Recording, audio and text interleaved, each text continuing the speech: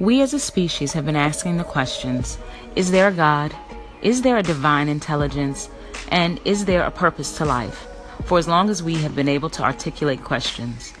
The time has now come for us to expand into a frame of reference that allows these questions to be answered. The larger frame of reference of the multisensory human allows an understanding of the experientially meaningful distinction between the personality and the soul. Your personality is that part of you that was born into, lives within, and will die within time. To be a human and to have a personality are the same thing. Your personality, like your body, is the vehicle of your evolution.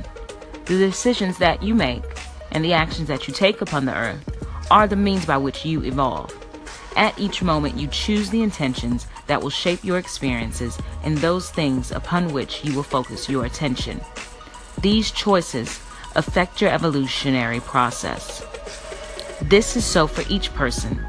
If you choose unconsciously, you evolve unconsciously. If you choose consciously, you evolve consciously.